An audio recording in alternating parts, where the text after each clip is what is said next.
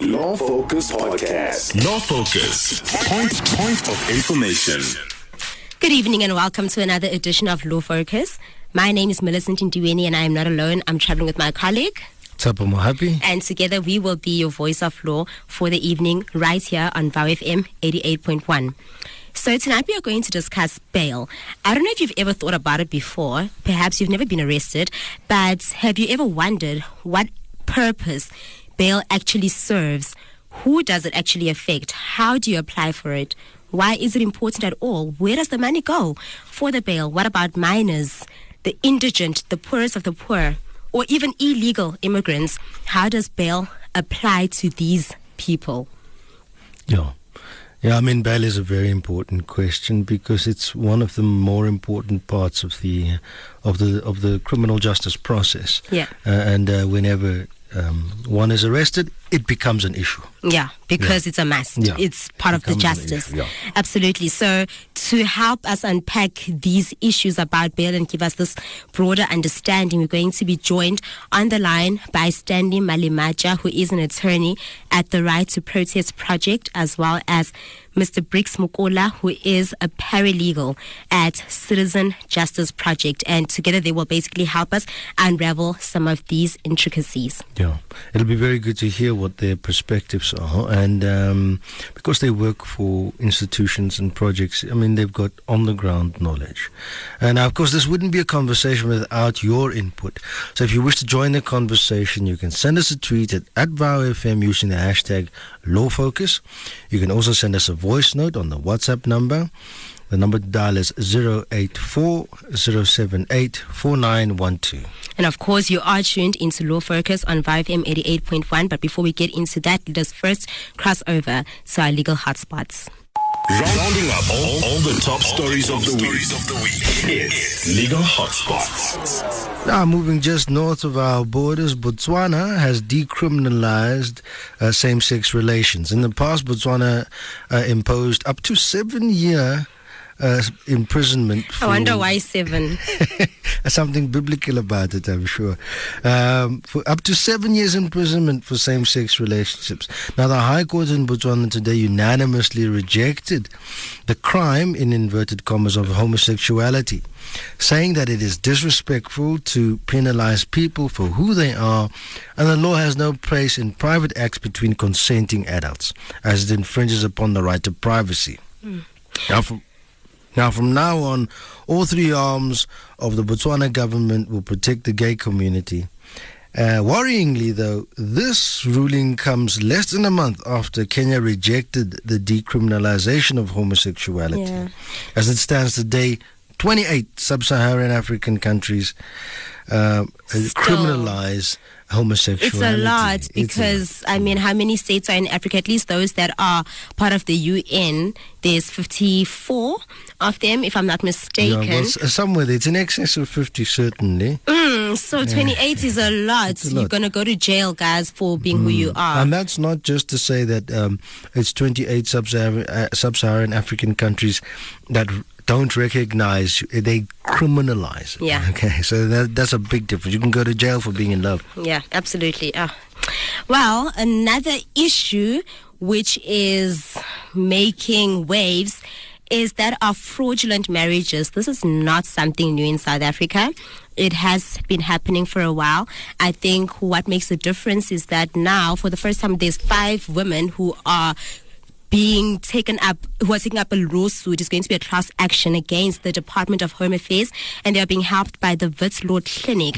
And they basically find themselves involved in fake marriages. So what happens is that they are the victims of fake They are the victims. So someone decides to take your ID number and they marry you on paper. So you're married to a stranger. They change your surname, and this has a huge impact on your life. Yes. Because if you have children, for instance, you struggle to register birth certificates. If you can't get IDs, that's right, bank accounts, and all sorts of things. Yes, Yeah. and if you do have all that already, they're probably just eating away at your money, Well, which is not fair. Well, hopefully they're not. But I mean, it does create a few problems. The most obvious one is that you can't actually get married then, because you are already married. And that's time you are in love obvious with one. someone legit. Yes. But then there are other transactions that you can't perform. You can't, for instance, stand surety without your spouse. You can't vote. No, you can vote. You can vote Of course with you can vote. your Yeah. ID. Yeah, you can vote, but you can't stand surety. You can't get a bond. You can't purchase immovable land and houses without the assistance of your spouse if you are married. Sure. Normally. And these poor women, some of them have been fighting for 10 years to try and rectify this error. And every time they go to Home Affairs, guess what happens? They are given different advice different answer. every single time. I think it must be the most frustrating thing to find yourself in. Yeah, and you're totally innocent. I mean, at best, what the ladies have done is perhaps lost their ID document, and just from simple thing like losing your ID document, all of these ramifications come out. Absolutely. It's really unacceptable. Yeah. The other thing that sometimes puzzles me is that whenever a marriage is concluded in the Republic, it's concluded by a marriage officer, whether that's a religious minister or whatever, or it can be someone at Home Affairs. And their number, which is unique to each marriage officer, is recorded on the marriage certificate. So one should be able to trace I more wonder or though less what if, goes on. because it is fake, does that not then also become difficult, because perhaps even the person who's signing might not be legit? Maybe that's also fraud committed, so it's fraud on top of fraud. But now, if that were the case, you'd have a very simple solution in that the marriage is invalid automatically. If the marriage officer is not... So the problem here is we've got legitimate people who have signed into law, people who... Sure, no. Potentially we've got I mean, but also the marriage officer could be completely innocent because they just presented with didn't somebody know. who says, I am Tshepo Moapi, or I am so and so, and yes, they produce an ID, a fake ID, which the other party doesn't know it's fake, and they then conclude a valid marriage. Hopefully this will be sorted out, and hopefully these fraudulent crimes can stop happening, because we are tired of victims suffering, and unfortunately, again, it is women. Yeah, it's usually women. Now, moving just across the bridge to the South Gauteng High Court. The Johannesburg High Court ruled last week in favor of Karima Brown. She'd brought a case against the EFF in that the EFF had contravened the electoral code leading up to the 8th of May elections. What she alleges is that the EFF published her contact details on a WhatsApp group and then on social media later on, which led to her receiving various death threats, rape threats. Now, the EFF was found guilty of contravening the electoral code. However, they were ordered to pay costs. I did read their press release on this, and it was the shortest press release that I have seen ever. It was 2 lines. We take note of the judgment and will comply. Sure. But I mean, there's not much else they can. I mean, do. it is scary. Death threats, rape threats, there's nothing fun about that. Yeah. It's a serious contravention, infringement. And all for having a slightly different political view, which is totally unacceptable in a democratic society. Absolutely. I mean, What it happened to really freedom of speech and expression? I really do hope that those individuals who did commit, who did make the threats and it's chased up, Found. and service providers are able to give details of the account holders, cell phone account holders, and the police are able then to follow that up, because it's serious. It is very serious. It is very serious. It's not okay. Yeah. So, and then in our final story, which is going to lead us right into the conversation that we are having this evening. Remember last week we spoke about the Forest High School pupil, the breaking story, yes, who died, allegedly, killed one of his peers, and the 2 others were injured. Yes, in a fight, yes. Yes. So he spent a week in custody, and yesterday he was granted 5,000 Rand bail. Yes. So I don't know, is he going back to school? It's unlikely that he will be going back to school for his own safety. It was very unlikely. My understanding is that he will be permitted to write exams because he's a pupil, but at an undisclosed location. As it stands now, though, he's out in the public, but he's on bail. I assume because the offense is fairly serious. that there will be certainly severe restrictions on him. And so it's not just you pay 5,000, you can walk around. He would probably be subjected to quite a few conditions that he must. I mean, and he is an adult. He's 20. He's not 17. Yes, no, he's certainly not an adult. He's certainly not a minor. I mean, I saw a picture of him, and I could scarcely believe he was 20. But anyway, I mean, that's a story for a different day, which we can discuss at a later stage. But yeah, he's on bail. That's what it is. He's on so bail. Easy to mess your life up. Yo, be careful. Anger is not good.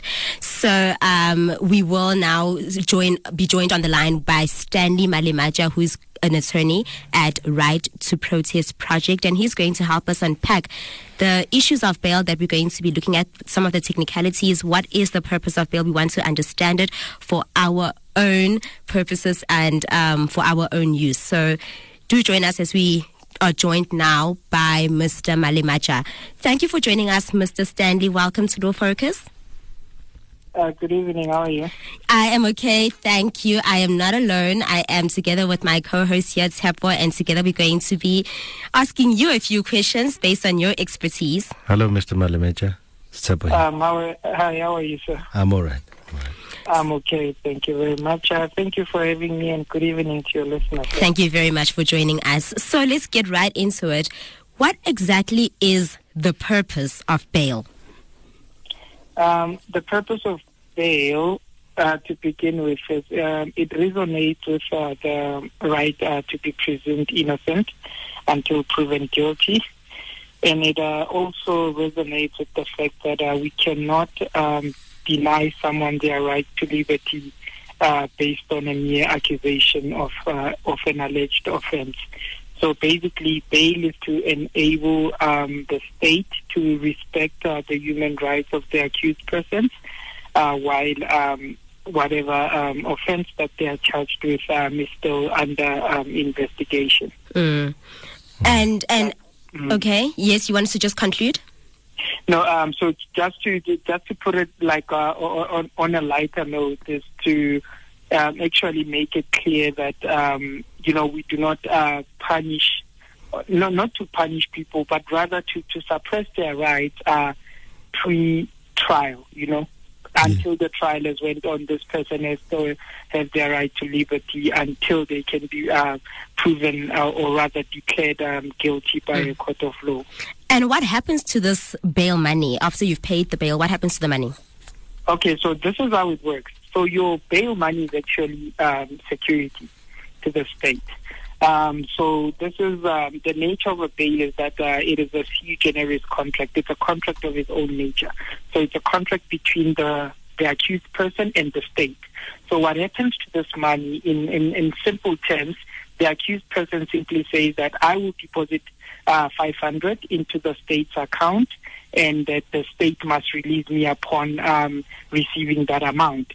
However, when I return to court on the day that on the trial date, then that money must be given back to me, because now the nature of the contract is this: the state has a duty to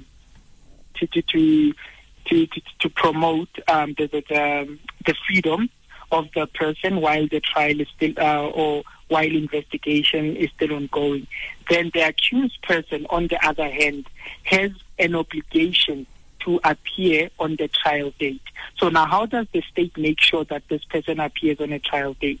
Is by setting conditions of bail, such as, a monetary bail to say you are going to pay 1,000, then you'll be released and your matter will be remanded to such and such a date. Okay. As in when the accused person returns to court, they are then entitled to receive their money. They must receive the bail money. So you're not paying for your freedom, actually. It's just security. It's just security that you will make it to trial. Yes, you will appear for the trial. Mr. Malemaja, you've sort of answered the question, but perhaps let me ask it a bit differently. The person appears on the trial date. Normally, they won't, refund them bail immediately. Let's say now they're discharged or they're acquitted or whatever the case may be. It's easy, they'll get their bail back. Let's assume person arrives at trial and they are found guilty. Are they still entitled to their bail money back? Definitely. The accused person is still entitled. Your bail money has nothing to do with your innocence or your guilt. So bail is it's an application. It's a different process, but it runs a bit parallel to the criminal justice system process. So it's an application that is made by the accused person. Now remember, this is how it works. When someone is accused of a crime, it is the state that is alleging that this person has committed such an offense. And according to the law, he who alleges must prove. Okay? So the state still has an obligation to prove the guilt of the accused person. But while the state is still in the process of doing that, then we cannot deprive this person of their liberty. So what do? That's how the bail system came into place. Now with the bail system, the accused person now turns into an applicant. He or she applies for bail. And he or she who is making an application is alleging something, then he or she must prove. So some of the risk assessment, according to the Criminal Procedure Act, is that number one, the person must prove that once he or she is released on bail, she won't evade trial. She won't intimidate state witnesses if there are any state witnesses. She won't tamper with the evidence, or if there's any evidence to be tampered with, and that she won't disturb the police or the investigating officer from conducting the necessary investigations into the matter. So your guilt or innocence has nothing to do with your bail. So bail is actually a separate matter from your criminal proceedings. And what would happen if, let's say, bail didn't exist? What would happen if bail didn't exist? Then we wouldn't be living in a democratic state, because now remember, bail is a constitutional right, So if bail did not exist, then that means that people would actually be, whilst investigations are going on, people will be deprived of their right to liberty. And I mean, we can't turn a blind eye to the fact that prisons or police holding cells are not a holiday destination. So we need to think about that. So due to democracy and how the criminal justice system operates, it was very necessary for the bail system to be developed.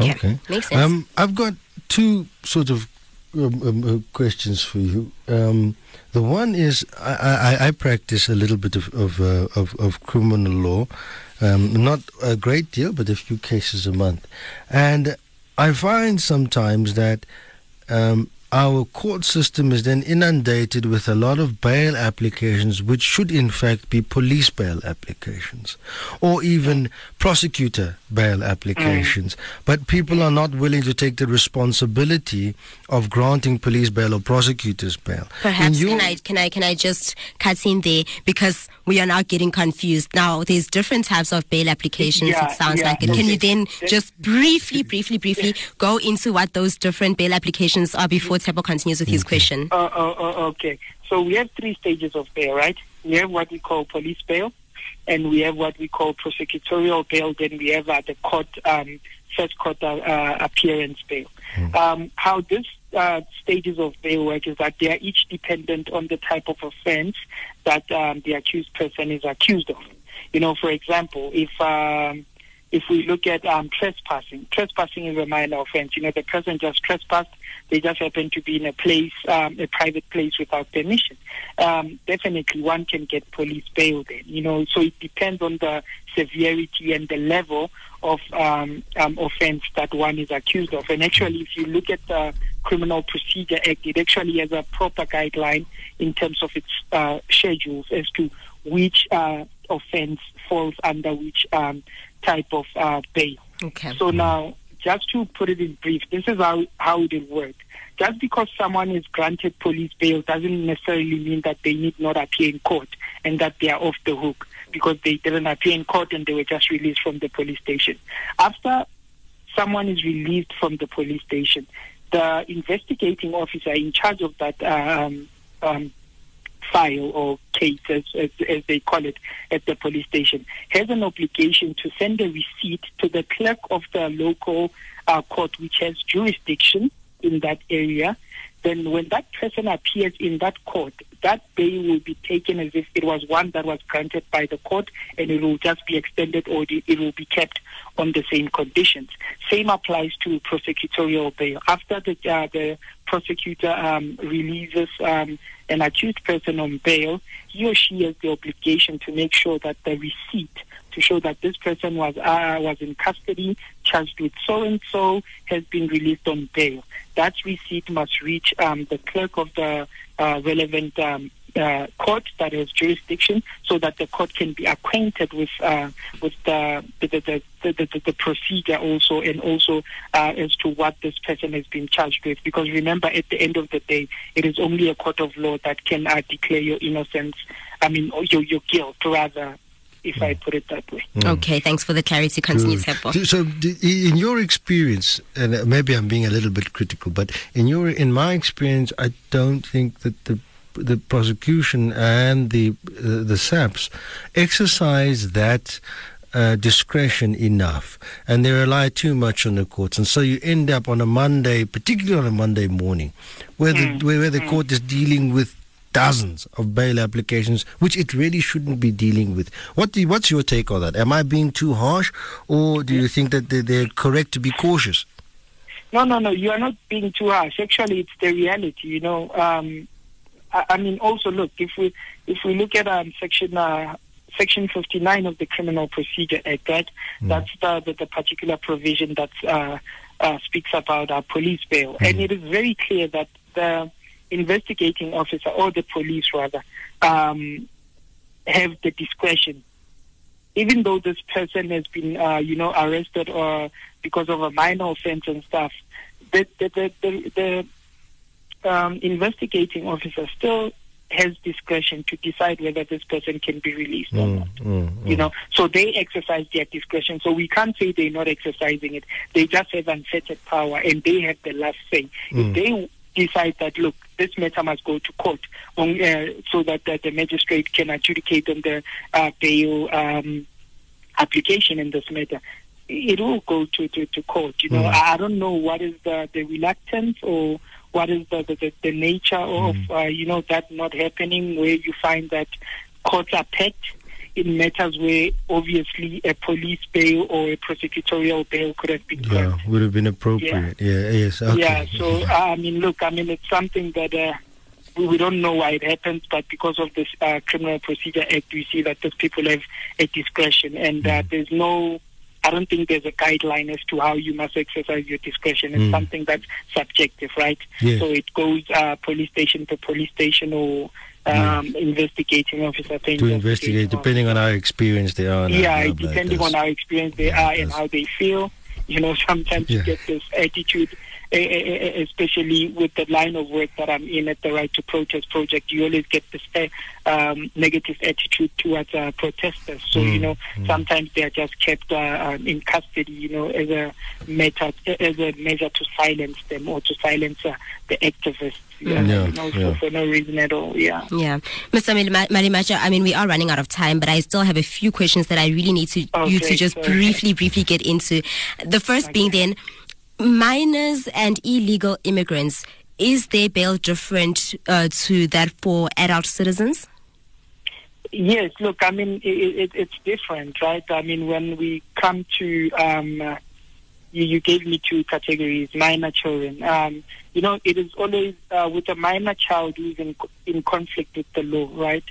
The first thing is that once that child has been arrested and detained, the first step is that we must try to, as reasonably as possible, find the parent or the legal guardian of that child. And once that person has been successfully identified, then it is in the best interest of the child to be released into the custody or into the care of that person. So it will never be, the detention of a minor child basically should be a matter of last resort, And also the place of detention where they are detained. We have child and youth care centers which are designed for the detention of children in conflict with the law. Okay? Then when we come, so it's a very different procedure. not necessarily too different, because in terms of an adult, we'll be looking at the Criminal Procedure Act, and in terms of a child in conflict with the law, then we'll be looking at the Child Justice Act, right? Okay. For example, I can just give an example where if it's an adult, sometimes they will charge money, in most cases maybe 500 to be released out. But now if you're charging a minor child whose parents are not employed, can you see that those two procedures do not go hand in glove, and therefore the other one cannot be said to be in the best interest of the child. So just quickly jumping on to illegal immigrants. Yes. I don't call them illegal immigrants. Okay. I call them undocumented. Yes, so illegal is a very strong term. So with them, yes, I mean, the practice we've seen, it becomes really different, and it's devastating because there's this culture of the prosecuting authority saying that we cannot release an undocumented immigrant because there's a likelihood that this person will evade trial, and should they evade trial, where are we going to find this person, because they're not documented, they're not within our home affairs systems, so that basically means that we don't know their address, where they stay, and stuff like that. However, even though that is not a condition in the Criminal Procedure Act, but in practice we do see that in most cases actually a lot of undocumented persons can be denied bail on those grounds, Yeah, no, that makes sense.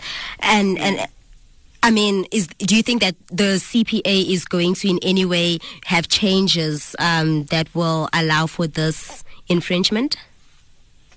Sure. I mean, look, the problem per se, it's not with the CPA. The CPA has a risk assessment.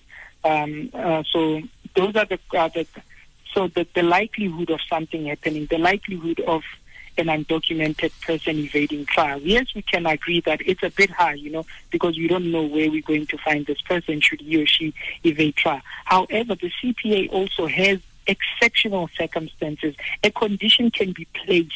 You understand? We can place a condition to ensure that this person does not evade trial. I can say, for example, if we are dealing with an undocumented person, if they are granted bail, we can also, the magistrate court can also put a condition to say that maybe every Mondays or twice a week, report to the nearest police station to show that you are still present within the borders of the Republic. And another condition is that we do not want to see you at any port of entry in the Republic. The CPA is actually well structured to guide when such situations happen. But what I'm saying is that the practice by the state, it's always that an undocumented person should be denied bail on those grounds. And that now does not speak to the principle of innocence until proven guilty, because we are already labeling this person as being guilty merely because of their status in the country, and that shouldn't be the case, Yeah, absolutely. Okay, no, I think we have come to the end of our interview, but I have to ask this before I let you go. Who can oppose bail, and what options does a person who cannot afford bail have? If you can just answer this for me in like 30 seconds. Okay, bail shouldn't be, it's not strictly supposed to be about money. So it depends on the personal circumstances of the accused person. If they are unemployed and they are unable to afford any amount of bail, conditions can be imposed. Because now bail is just to ensure that you will appear for the trial. So we can put other conditions, the ones that I spoke about, for example, reporting to a police station. Yeah. That can also ensure that you'll appear for trial. And what was the first question? The last one is a person who really cannot afford the money at all. I mean, you did say it's not about money, so I'm not sure if the question is still relevant. I was just asking what options do they have? No. The options that they have is that conditions can be placed. Okay. Bail is not only a monetary. It's not a monetary requirement. Actually, there are conditions provided by the Criminal Procedure Act to say that these are the conditions that can be placed. Money just comes in the form of a security to say, look, if you've paid something and sometimes you know that, okay, I'm innocent, and you've paid like 1,000, you want your 1,000 back, so you will stand trial. also to clear your name. Makes sense. On top of that. Absolutely. But just because you don't have money doesn't mean that you can be denied bail. Conditions can be placed in. So you get what they call bail with conditions. Bail with conditions. Free bail with conditions. Okay, makes sense. Thank you so much for joining us right here on Law Focus, Mr. Stanley Malimacha. He is an attorney at Right to Protest Project. You have been excellent. Thank you. Yes, we appreciate your time. Thank you very much. Thank you for having me, guys. Thank you. Cheers. Right. So that was an interesting conversation. It was an interesting conversation. Opened a few avenues for us to discuss a little bit. Yeah. So this idea that should you be found guilty, bail is gone. That's got nothing to do with bail. That becomes very apparent now. Yes, absolutely. The only purpose of bail is to ensure security, that you attend trial on your date of trial. On your date, and you get your money back. And you get your money back. Whether you're guilty or innocent has got nothing to do with it. I think that's important. And I thought the conditions that he spoke about is also very important, that it's not really about money. It's also just making sure that we place conditions to make sure that people are still get to maintain their liberty. Yeah. But before we continue with our topic, let's first hear, obviously we want to know what you think about the topic. And this week we decided to ask you, do you think that it is fair for accused persons to have an option for bail at all? So this is what you had to say. I feel like people who are accused must get bail, an option for bail, because it hasn't been proven that they're guilty in court yet. So they should be outside. They shouldn't be treated like people who have been proven guilty while they're not yet. So yeah, they should be given an option for bail. My opinion on this is that it is fair for someone to get bail, because it happens in life that people make mistakes, so bail is some sort of a second chance to them. Maybe they could better their situation, maybe not, but it is fair. I think that it is fair that a person who's accused should get bail, because most of the time, like recently we've been having cases whereby you find men being falsely accused, so it would be fine, like it would be pretty cool for them to to back up their case instead of just totally killing their option to do so. So I believe that it's fair. So, I mean, it's interesting that the Voxy questions basically do say mostly that, hey, it is fair for people to get bail. So I think most of us are very democratically inclined in this country. I think that's interesting that no one said... It is a young crop of guys who have got new views. So. And justice seems important, right? Yes. Yeah, okay. Before we continue with our second interview, which we will introduce in a moment, let us first go to the ads. Bringing you the facts, handing you your rights. This is Law Focus. Hello, so we're back. And we're still discussing bail. You're listening to Vow FM 88.1. And it's a really, really important question, because it doesn't matter whether you're guilty or innocent. If you find yourself going through the legal justice system, this is a hurdle that you will have to overcome. And our previous guest explained very nicely that there are, in fact, broadly speaking, three types of bail. There's the bail that you can get at the police station for relatively minor offences. There's the bail that you can get via the prosecutor, which is for a slightly more serious offence. And then there's the bail that you get at court itself, right? And all three of them count as bail. None of them are less important than the other one, and none of them amount to a discharge. So the mere fact that you've been granted bail by the police station or by the prosecutor doesn't discharge you from the offence. You must still attend trial. Yes. And people, I think, must always bear that in mind, where they see an individual who has been arrested and suddenly they're out within 3, 4, 8 hours of that from the same police without having gone to court, and people go, oh no, but they just left him alone. It might be that that person has in fact been granted police bail. I think it is interesting, but I think I also like the fact about the conditions. I think that for me was very, very important. I thought that was an interesting point that was brought up.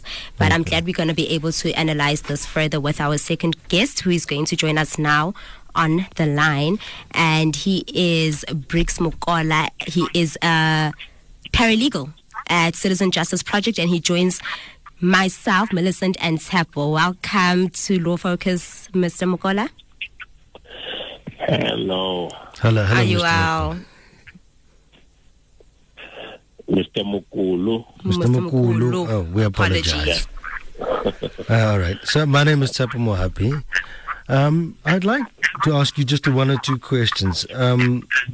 Considering the stance in South Africa is innocent until proven guilty, is there an offence nowadays? So, for example, in the old days, some of the offences, in the apartheid days, some of the offences almost excluded the possibility of bail. Now, do we have a scenario like that in South Africa where bail is absolutely not available to an individual for this particular offence? Does an offence like that exist that you know? Yes, this is what happening. Some people are denied access to bail. Mm-hmm. And bail is a constitutional right for everyone to have or to be granted bail. You'll hear some people saying bail is only for the haves, the rich, and the poor people. Sometimes they feel that they are denied their access to constitutional rights. So this belief of being denied, does it stem in your experience? Does it stem from the inability to afford bail, or is it from the inability to afford counsel to argue bail? I mean, what causes that sort of belief that, hang on, if I'm poor, bail is sort of out of my reach? Yeah, say if a person is arrested on the Friday evening and try to apply for bail from the police station, and he or she does not have a legal representative, and the police decide of giving or not to give bail to a person. Yes. And the person will be in custody until Monday or Tuesday, where the bail will be decided by the magistrate. Yes. Okay. No, I follow. And so, let me say, for example, you have an offender who is now going up to be. Who's going to now to apply for bail. And you have the victims. Do they have a say in what happens in the bail application? Does the court take into consideration how they feel? Does the court take into consideration what the offense is against the victims? So what I'm asking you is, from the community and the complainant's point of view, what impact do they have on the bail process? People feel that bail is only accessed by the rich, because most of the people who don't have access to lawyers, who cannot afford to pay for the private lawyers, they'll be staying in custody until maybe either the legal aid or pro bono lawyers come in to assist. Now that's where you find that the speeding up of bail is quick when you have something. If you have money, that's where you can apply your bail urgently. Oh, let me put it a little bit differently. If people go and they protest, let's say the complainant and members of the community, they go and protest, say, we don't want this person to get bail, we don't like this person, look at what they've done to us, look at what they've done to our children, look at what they've done to our community. Does the court take that into consideration and say, but look at what the community is saying? Is that part of the bail process or not? No, normally that is not considered, because we see every time most people are going in front of the court protesting against the bail application. But the magistrates will decide, meaning that it's only the magistrate who's got more powers to decide on the bail. I mean, earlier on, you also spoke about how bail is a constitutional right. So if bail is a constitutional right, what is the logic then of the fact that people have the right to apply for it, but people actually have no guarantee to getting it? Yeah, it is true. It is a constitutional right. And also, it must be considered on what kind of incident or case, and how people are responding to the matter, especially in the matter of rape or murdering. Then that's where people find from the communities, when they feel that this person is not allowed to be in the community, they can raise up their voice in front of the court. But the magistrate doesn't consider what people are saying. They decide on their own. Do you think that's fair? That's not fair, because people are not... you say that's where you find people are not considered. It's only because we've got only 3 different types of bail, where the police can give the bail or bail by certain prosecutors, and then you get also bail in court. Yes. Now, recently we had the Forest Hill High School, where the young man was granted bail. He's about 20 years old. He's still a pupil at the high school. He's granted bail of 5,000 rand. Now, he's not working and he doesn't have his own means. So clearly it will be his parents or others who will have assisted him to raise the 5,000 rand bail.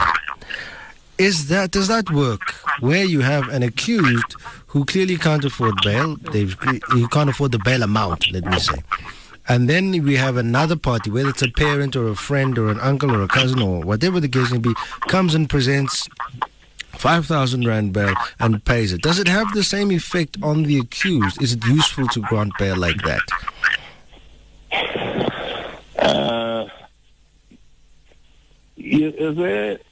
In South Africa, how the courts are taking decisions on this kind of cases, is the magistrate who's using his or her powers to decide on the matter. There is nowhere public participate in bail decision making. Now, the matter that you speak about just now, it made most of the people angry. Even Reggie Farm now, people are discussing, they talk about that, and they feel that this boy was supposed to be kept in custody, because this is a new thing, and then the deceased has not even buried. Now, but the public is not considered in this matter. Right. Okay. Well, thank you. We appreciate your time. Thank you very much for answering our questions and throwing us a few pearls of wisdom. Thank you very much. Thank you. All right. So it is interesting. I guess you don't really need to have a stack loads of money to be allowed to have your liberty. I think he dwells a lot on those socioeconomic aspects, realities of South Africans. Yeah, yes. They both touch on very important. I guess both touch on very important points, where they our last guest did indicate that money plays an important role in the in granting bail and how quickly people have access to bail, which is correct. But our previous guest also indicated that bail is not just about the money, which is also correct. It's not just about the money. You can have conditions and all of that attached to bail in order to reduce the need for money. In order to reduce the need for money. Right. Now, one thing our guest touched on, which perhaps I think I should give a little bit of clarity on. Yes. You are entitled to bail under most circumstances. So it is a right. However, that, and you apply for bail, and then the state must show why you shouldn't get bail. That is most cases. There are exceptions. The two exceptions are a Schedule 5 offence and a Schedule 6 offence. Okay, before we get into that clarity of the Schedule 5 and the Schedule 6 offence, let's quickly go to an ad break and then we come back with that. Law Focus, handing you your rights.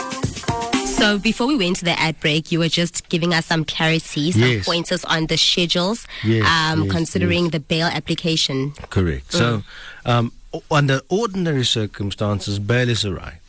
So you have the right to bail unless the state can prove that you shouldn't get bail, and there are various considerations. The interest of justice, the severity of your offence, whether or not you will interfere with it. There are all sorts of considerations. But as it stands in the normal circumstances, you're entitled to bail, and the state must then prove to the court why you shouldn't get bail. Okay. Schedule 5 and Schedule 6 are not that way. Okay. And if you are accused of a Schedule 5 or a Schedule 6 offence, you are not entitled to bail. And those are? Now, an example would be sexual assaults. That's Schedule 5. Okay, let's define quickly. Schedule 5. For instance, some sexual assaults would be Schedule 5 offences. And then murder would be Schedule 6 offence. That's an example, right? So under those circumstances, you're not entitled to bail unless you can show why you should get bail. So then the onus is ordinarily on the state to show why you shouldn't get bail. Why you shouldn't. Unless you've committed a Schedule 5 or a Schedule 6, then the onus is on you to show why you actually should be granted bail. That's correct. Interesting. Okay. So you must be aware when you are observing our justice system to see that certain offences bail is not normally granted, or it's more difficult to get bail than it would be under normal circumstances. And that's generally because of the severity of the offence that you've committed. Okay. Yeah. The other thing, which perhaps our guest didn't touch on that much, is the fact that bail is a one-shot deal. Okay. Meaning? It really is a one-shot deal. And so you must not get this wrong. Right, you will appear in court. And when you apply for bail, if bail is denied, you do not get another opportunity. There's no appeal. Hang on, that's not what I said. Okay. That's not what I said. You do not get another opportunity in the same court to be granted bail. So normally it will be in the district or regional court that you apply for your bail, because the regional and district courts hear the majority of our criminal cases. And if you're not granted bail there, it means you must go to the higher court to go and then apply for bail. And you give reasons why you should have been granted bail by the magistrate's court. So it's a very tricky part of the, not tricky part of the law, but it's a very important step in the legal process. The higher you go, the more difficult it gets for you to make sure that you give reasons. That's right. But more important than that is that do not get it wrong the first time. Sometimes you have, if a client, and they say they're innocent and whatever the case may be, and they're in such a rush to get bail that they rush it, and they don't do a bail application correctly. And then the magistrate, even for a minor offence, which would be a Schedule 1 offence, even for a minor offence, you would then struggle to get bail if you don't do it correctly. I've seen that happen when an individual has declined the services of an attorney for a relatively minor offence, but the magistrate wasn't satisfied that they could get bail, they could grant bail, and therefore they didn't grant bail. So it's something that you should really think about. And with bail, do you think that it's wise to always have an attorney to actually help you with the application, or do people do it by themselves and they are still okay? Now, our courts allow for viva voce, which is an oral application. It can be done viva voce, and so the attorney can do it viva voce as well if you do have one. So now there's a famous saying in legal circles, an individual represent themselves as a fool for a client. Wow. Okay, but that's not always the case. All right, sometimes it's okay okay to represent yourself. I don't ever advise you to represent yourself in court. It's akin to performing some sort of medical procedure on yourself. It's just not advisable to do it. You might get it right, you might get lucky, you might get it wrong. He's an attorney, he needs to make money. Yeah, but I mean, that's also consideration. Okay, now there is perhaps one more very important aspect of bail which we haven't touched on that much, is if you are on bail, right? You are on bail, and you are then released, and for whatever reason you're then arrested for a separate offense. It will be taken into consideration before your trial is obviously completed. Now you will then potentially have a pending case against you, and even if the pending case against you is a minor offense, it moves your current case up to a Schedule 5, which makes it more difficult for you to get bail. Wow. So the thing to watch when you are on bail, if you are listening to this and you're on bail, stay out of trouble.